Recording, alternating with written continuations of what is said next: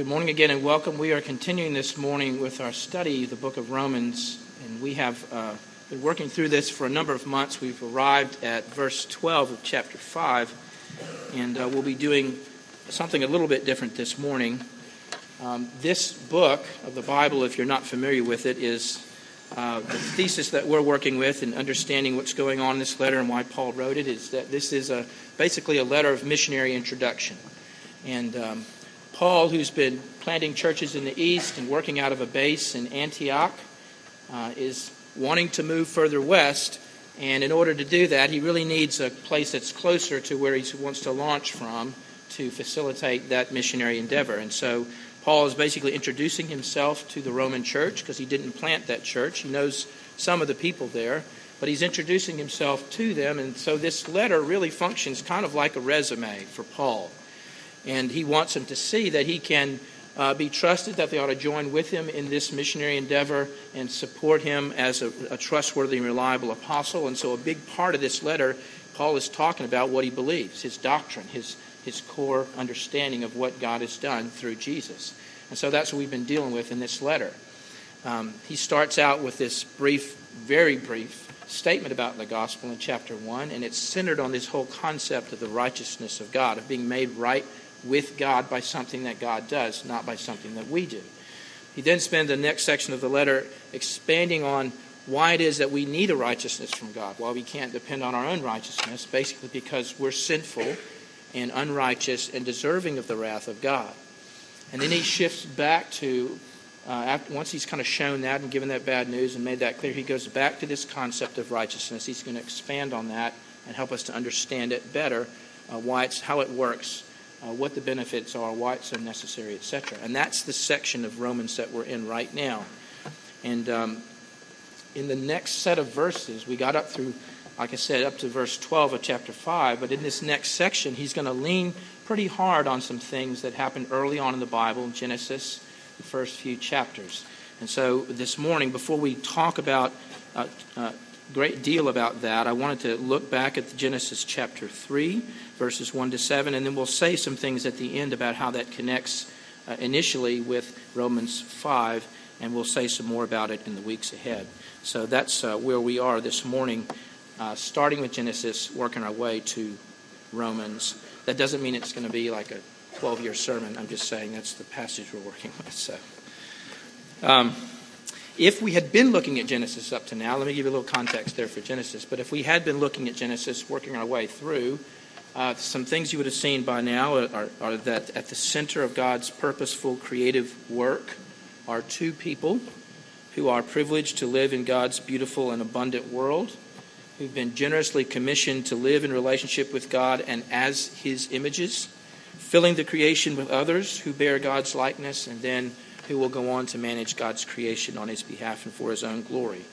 We would have also seen how marriage was part of God's generous provision for His creation as this permanent paradigm of how things ought to be, how things ought to work out between God and His people, later on between Christ and His church. And then in chapter 3 of Genesis, this beautiful story, this idyllic world, this perfect creation turns suddenly and decidedly very sour.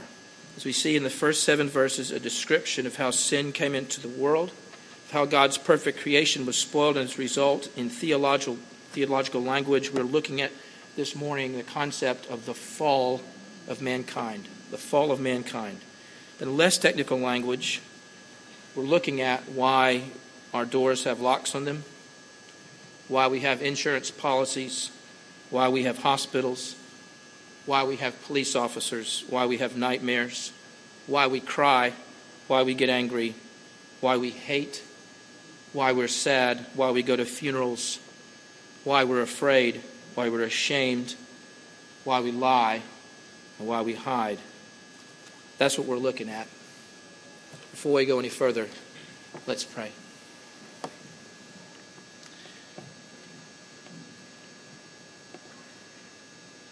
Father in heaven, we are here at this meeting that you have called for your honor and in keeping with your purposes. All we had to do was get out of bed. You died to make this a reality. So help us to keep that truth in our field of vision. Discipline our wandering hearts, focus our distracted minds, still our nervousness. Help us to be here and nowhere else. Make us faithful hearers and then brave doers of your word. We pray in Jesus' name. Amen. Now the serpent was more crafty than any other beast of the field that the Lord God had made. He said to the woman, "Did God actually say, 'You shall not eat of any tree in the garden?'" The woman said to the serpent, "We may eat of the fruit of the trees in the garden, but God said, 'You shall not eat of the fruit of the tree that is in the midst of the garden, neither shall you touch it, lest you die.' But the serpent said to the woman, 'You will not surely die, for God knows that when you eat of it, your eyes will be open. You'll be like God, knowing good and evil.' So the woman saw that the tree was good for food, and that it was a delight to the eyes, and that the tree was to be desired to make one wise. She took of its fruit and ate. She also gave some to her husband who was with her, and he ate. And the eyes of both were opened, and they knew that they were naked, and they sewed fig leaves together and made themselves loincloths."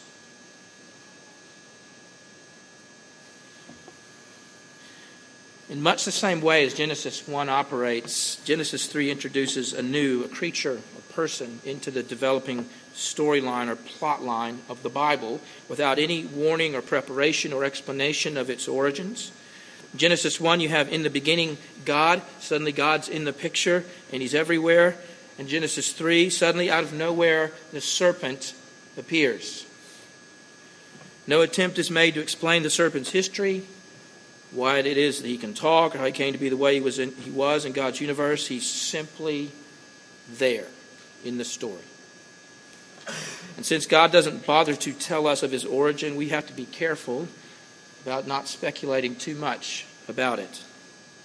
We'll say some things, but not a great deal. Now, the fact that this serpent is an ordinary beast or creature seems fairly clear, I think, from verse 1, which says the serpent was more crafty than any other beast of the field that the Lord God had made. So this is an ordinary creature, and yet as the story unfolds, we'll see that this clearly is not a completely ordinary serpent for several reasons. One, because it's talking. Serpents do not naturally talk. You may have picked up on this. Secondly, because of what it says. These are clearly not the thoughts and perspectives of one of God's benign creatures. Not certainly this point in the story. Thirdly, because we know there's more going on as a result of Revelation 12, 7, 9 at the other end of the Bible, which reads like this. "Now war arose in heaven, Michael and his angels fighting against the dragon. And the dragon and his angels fought back, but he was defeated, and there was no longer any place for them in heaven. And the great dragon was thrown down, that ancient serpent who is called the devil and Satan, the deceiver of the whole world. He was thrown down to the earth, and his angels were thrown down with him." So this language at the other end of the Bible is clearly recalling the Genesis 3 account in what it's saying. In summary, then, what we have here is one of God's creatures who has a natural craftiness about him, who's exploited by Satan, enters into it, makes use of him for his own evil purposes. We see a similar such reality later on in the Bible, in Luke 22:3, where the description reveals the same kind of activity by Satan, only this time he's not making use of a creature, but a person. Luke 22:3 reads, Then Satan entered Judas, called Iscariot, who was of the number of the 12. He went away and conferred with the chief priests and officers how he might betray him, that is Jesus, to them. Well, moving on from thinking about who the serpent is, we need to consider the more important matter of what he did, how the woman responded, and what all that led to. Let's consider then in more or less chronological order the events that took place that day in the Garden of Eden. First, as we've seen, Satan comes to the woman as a serpent in and through the serpent, which is to say, he comes in disguise. he comes in disguise. Concerning this, Alec Matier writes, were Satan to manifest himself in his own person, if it's possible for him to do so, he has given the game away before it started. He must hide himself behind some innocuous reality, and a voice out of the beauty and goodness of creation perhaps offers the best hope of success. And so in the guise of an ordinary creature, the serpent, which the woman would have likely seen already in the garden, this particular serpent nevertheless proceeds to do a very unserpent-like thing, and he speaks. Now, admittedly, for you and I, this seems quite extraordinary. And we look at this and wonder how it is that woman seems to take this all in stride. And I think that we forget all too easily that this woman, this still sinless, unfallen woman, who I might add is living in a world that for us would be the stuff of dreams and fairy tales. It's truly a paradise in which she lives. Even more, in this world, she has had God himself. She has had the Creator walking around the place. And so in a world like that, with circumstances like that, it might not be nearly as startling for one of God's creatures to start speaking to you. It was that kind of place. A place full of beauty, full of possibilities, where anything might happen. And so it does. And the serpent speaks, and more precisely, he asks a question, a seemingly innocent question. You know the sort of question I'm talking about. It's the kind of question you've no doubt been asked yourself many times over the years. It's the kind of question you've also probably asked others. It's a question that on the surface is a question, but really it's an accusation designed as a question. That's the sort of thing going on here with the serpent. Did God really say, you shall not eat of any tree in the garden? Did God really say that?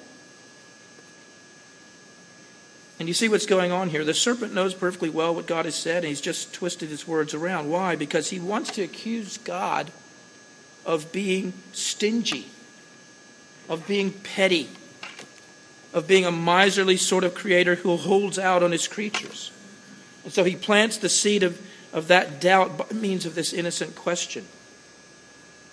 Now, as we know, what God really said was the exact opposite of what the serpent was suggesting. God said they could eat of every tree except one. The serpent's question implies that God has withheld every tree from them and so cast doubt on the goodness and generosity of God. Why? Because appreciating the goodness of God is essential to keeping the law of God. If you hear me say nothing else this morning, hear me say that. Appreciating the goodness of God is essential to keeping the law of God. Let me put it another way. If you don't think that God is good, if you don't think he cares for you, you will not be motivated to listen to what he says or to value and respect what he says. Now, how this works out here is something we're going to come back to in a minute. For now, let's continue on. The serpent asked his question, wanting to create some doubt in the woman's mind, at the same time to test the woman out, I think, to see how much she knows about what God has said and how well she knows it. At one level, when the woman responds to the serpent, she shows that she does know, has been listening to what God said. She gets this right, at least initially. She, in fact, corrects the serpent, saying that she and the man could eat from the trees in the garden except one. And so far, so good. The serpent can see that she does know what God said. She's kept up with that. But the woman doesn't stop there. She goes on to repeat God's rule about not eating of the tree in the midst of the garden, which, again, is fine. But then she adds something to what God has said. She tells the serpent that God had also forbidden them from even touching the fruit of the tree, and that if they even touch this fruit, they will die. Now, it may not seem like much,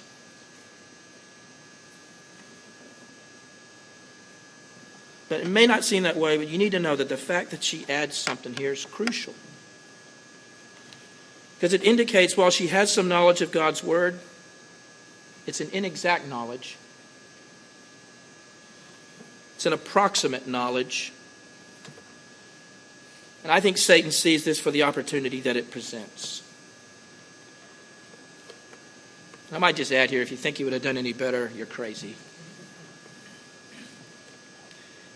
But he's found out something that he needs to know. He knows he's got something he can work with here. Again, Alec Matier is helpful. He points out that God never forbade them from touching the tree. God never said that. They could have climbed the tree if they wanted to. They could have built a tree house in it if they wanted to. The only thing that were forbidden was eating the fruit. The woman, and the man possibly as well, but the woman for sure has added to what God has said and then treated that addition as if it too were part of God's divine command. She adds a little something. She treats it as if it's part of God's divine command. Now, if you don't know this already, the matter of adding or taking away from God's word is a very important issue in the Bible. One scholar points out it's no accident that the incautious handling of God's word that we see here at the beginning of the Bible is countered at the other end of the Bible. Revelation 22:18, I warn everyone who hears the words of the prophecy of this book, if anyone adds to them, God will add to him the plagues described in this book. If anyone takes away from the words of the book of this prophecy, God will take away his share in the tree of life in the holy city, which are described in this book. And you hear the echo of this in other places in Scripture. For example, in Paul's admonition to Timothy to handle accurately the Word of God, or in Jesus' rebuke of the Pharisee in Matthew 15 for the way that they were adding to what God had said, treating human traditions as if they were divine doctrines. Again, the Scriptures treat the matter of how we handle God's revelation very seriously. But why? And one commentator sums it up like this. There's nothing truer to the description of Satan than saying that he is a being that is determined to undermine the Word of God. And this is the key, to get people to live on any other basis than revelation.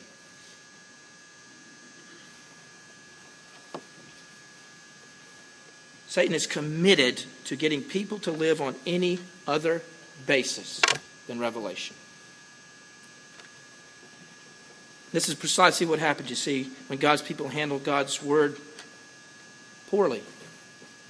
Adding an idea here, subtracting a truth over there, creating kind of a paraphrased version of the truth that exists in our head, the Bible in our heads that we begin to live by, which becomes increasingly different from the Bible before us,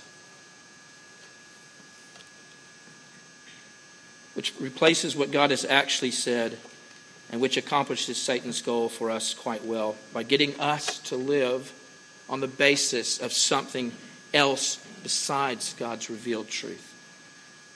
Living according to a corrupted version of that truth. Well, the serpent has asked this question. He discovered the woman's inexact knowledge. Again, don't think you've done this any better. But he sees it for the opportunity that it is, and he goes a step further. Now, rather than merely suggesting things about God by asking a question, the serpent boldly declares them, flatly and directly contradicting God. God says, if you eat, you will die. And the serpent says, no, you won't. And then he goes on to say some things which in effect are saying that the reason God doesn't want the man and the woman to eat the fruit from the one tree is not because God is protecting them, but because God is protecting himself and his turf. He suggests here that the reason for God's prohibition of the fruit from the tree is because God really is holding out on his creation. God is selfishly holding back from them, keeping away from them a kind of knowledge that they do not yet possess, but which, if they did, would make them God's rivals.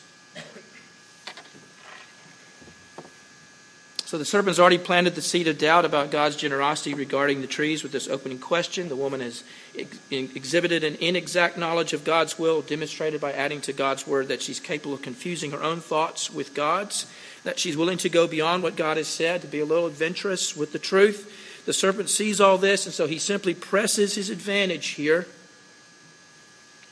Maybe you see she'll be willing to go even further beyond what God has said. again confusing her own ideas and God's, again placing them on equal footing. And so he tempts her with this notion that there is something else out there that she can and should have. And he does this because he knows that it's a short step from feeling that something is there that you can and might and should have to being something that you must have. And must have it. It's a short step from one to the other. And this, says one commentator, is the essence of covetousness and idolatry, the belief that I still need something that I do not now have in order to be happy. This is clearly reflected in verse 6. So when the woman saw that the tree was good for food, and this is true, it was good for food. That's why God made them. We've been told that. It was a delight to the eyes. And that much is true too. There's no danger there. And to be desired to make one wise. There it is. She was going along great. And then once again, she adds to what is true. She's bought the lie. It's good for food. It's delight to the eyes. And it's to be desired to make one wise. There's another addition.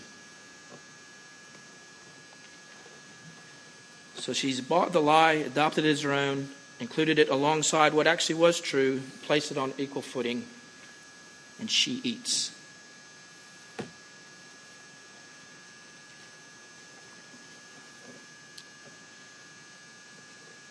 Don't miss the pattern of sin that we can see so far in what's taking place.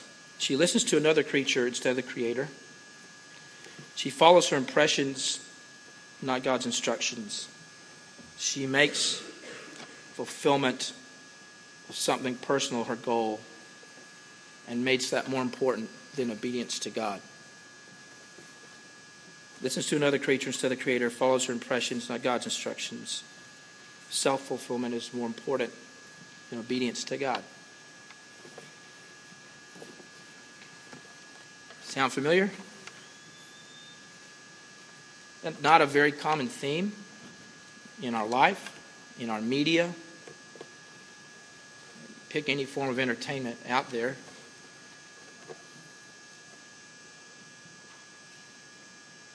If I hear one more time in a movie, what does your heart tell you to do? I may throw up in the aisle. What does your heart tell you to do?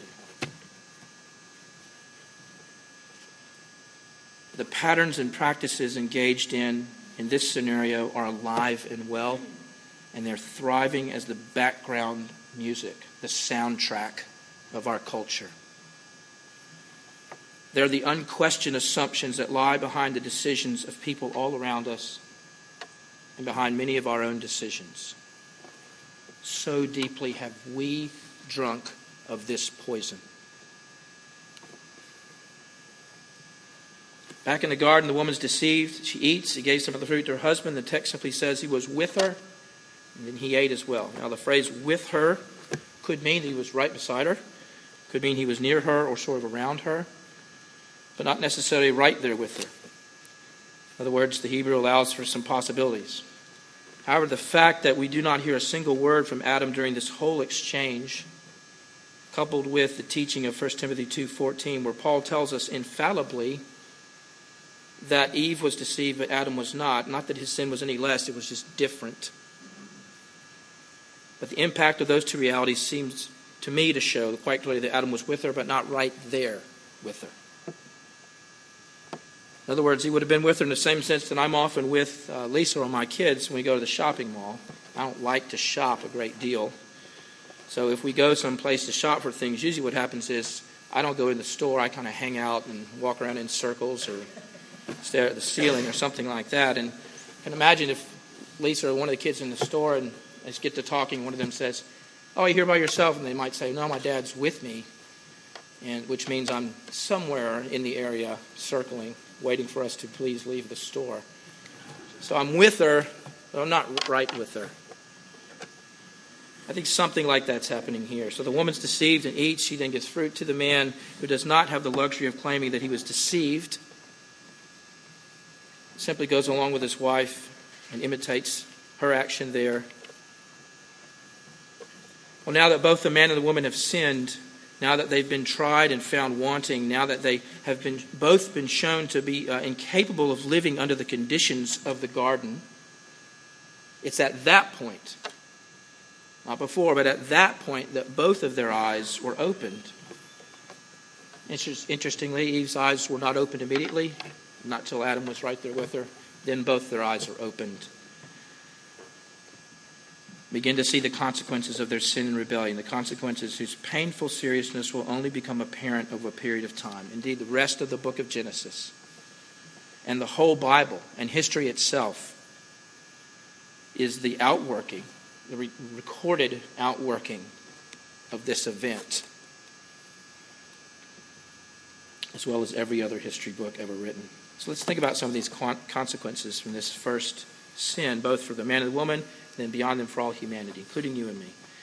As far as the man and woman are concerned, the two main consequences they experienced as a result of the rebellion were, one, they did gain knowledge that they did not have before. They certainly did. And secondly, they died. Let's look at the so-called gains in new knowledge that resulted from their actions. One thing they knew after they sinned, which they did not know before, was that they were naked.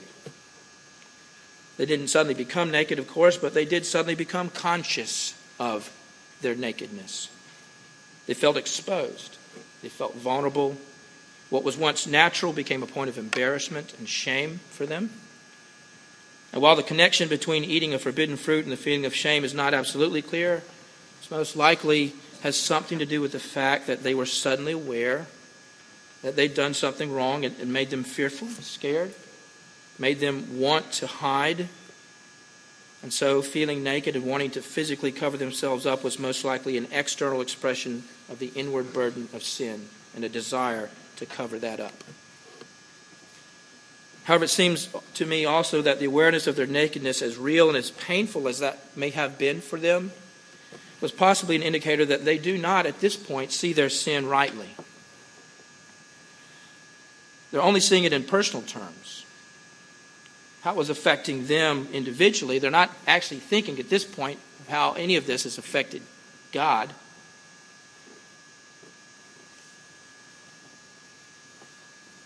They do not seem to see it as something which grieved God, nor do they seem to be conscious of the damage they've caused. As one commentator puts it, their sin does not drive them back to God, but to a self-atoning, self-protecting stance. Indeed, it seems to drive them away from God and into themselves. So one thing that they knew after they ate the fruit was that they're naked. Another kind of knowledge they gained, regrettably, was an experiential knowledge of sin. From the beginning, from the time that God first told them that they could eat and what they couldn't eat, from that point, the man and woman knew something about good and evil. If there's a line and the rule is don't cross the line, if there's a fruit, it says don't eat the fruit. At that point, you know something about good and evil. You don't know evil in an experiential way, but you know something about it at that point. With regard to good, they were to know that. They were to know good in an experiential way and evil in a theoretical way. They knew that the consequences of eating the forbidden fruit would be death, even though they wouldn't possibly have been able to conceive, precisely what that would have been. And even though they'd never seen death, they could infer that it was not a good thing. So again, they were to know good in an experiential way. They were to know evil in a theoretical way. That's how it was supposed to be. However, as a consequence of their sin, that's turned around completely. They suddenly had an experiential knowledge of sin that they were never meant to have, and on the other side of the equation, doing good became from them at that point merely theoretical.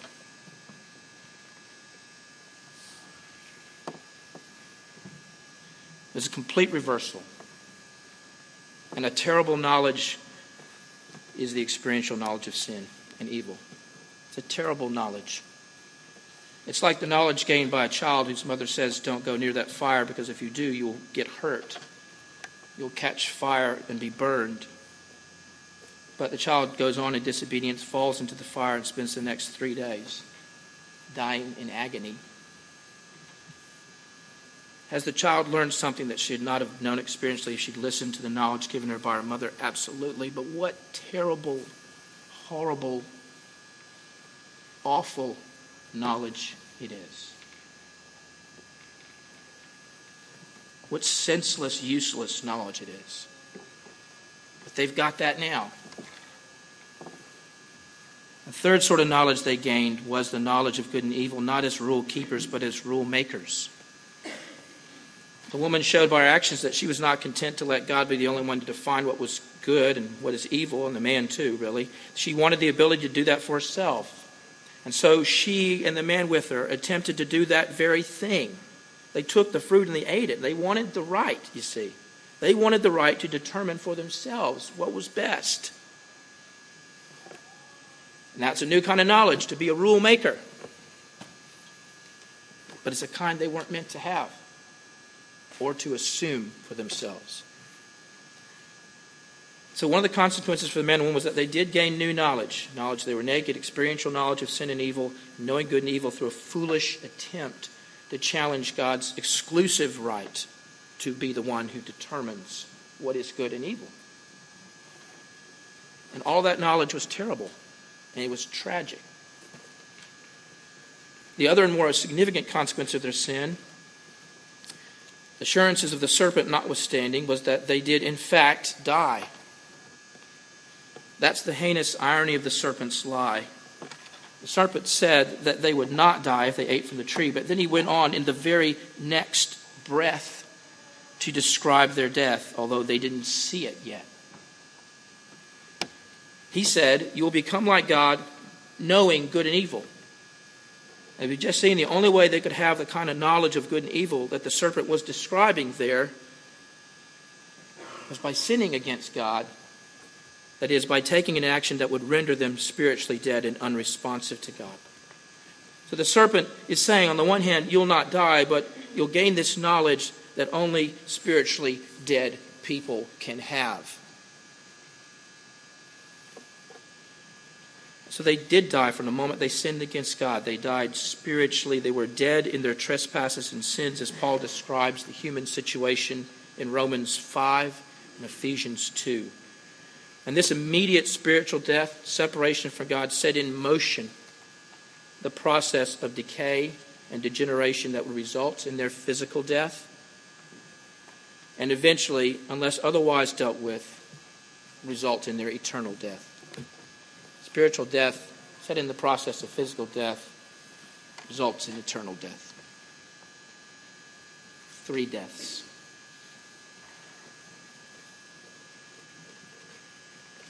Those are some of the consequences of the first sin for the man and the woman. However, the consequences sadly did not stop with them. As Romans 5:12-21 make painfully clear, what Adam did, he did as the representative for all humanity.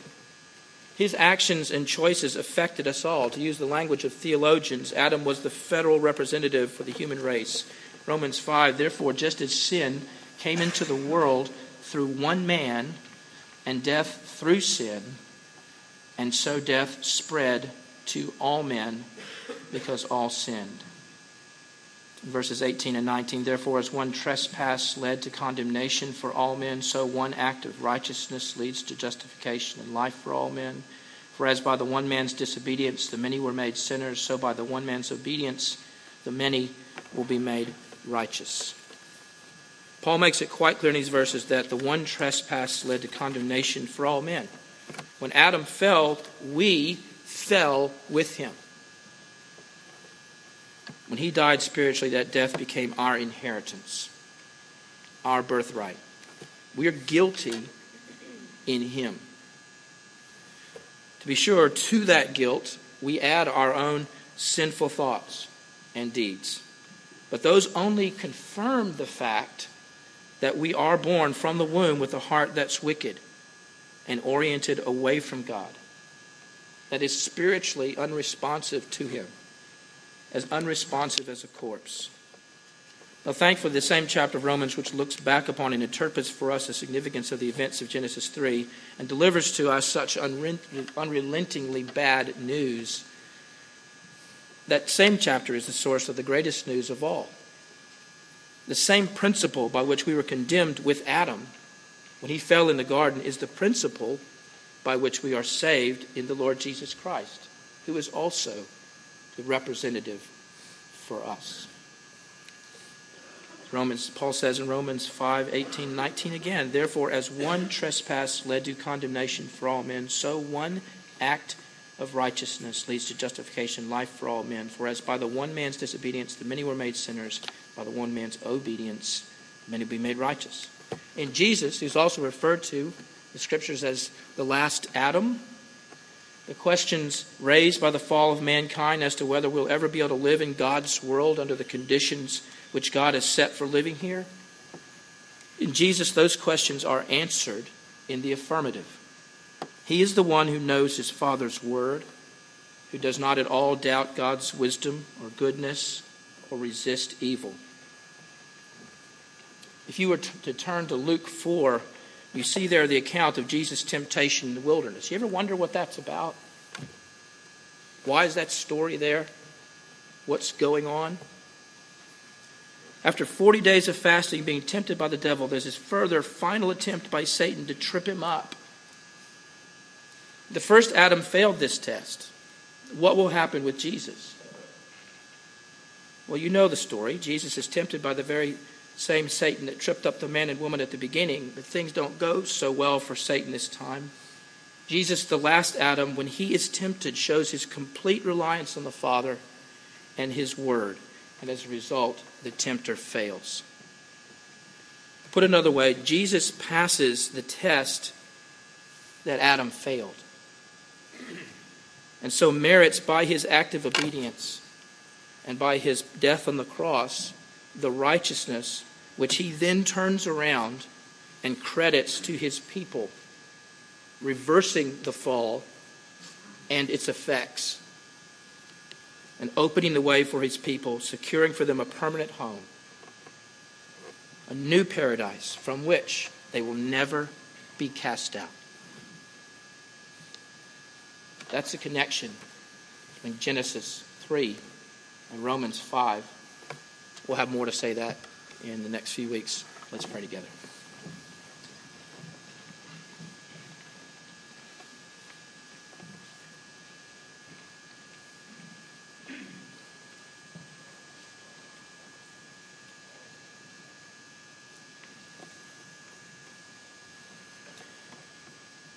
Father, in your word, you're always speaking to us. And then sometimes, in that very same moment, you are speaking for us, in that you are telling us things that we've come to see and understand and now embrace and proclaim and profess and add our echoing voice to yours on that same truth. These verses have both of those things going on, Father, and we thank you for that. And help us, Father, then, knowing these truths, knowing the effect of what happened in the garden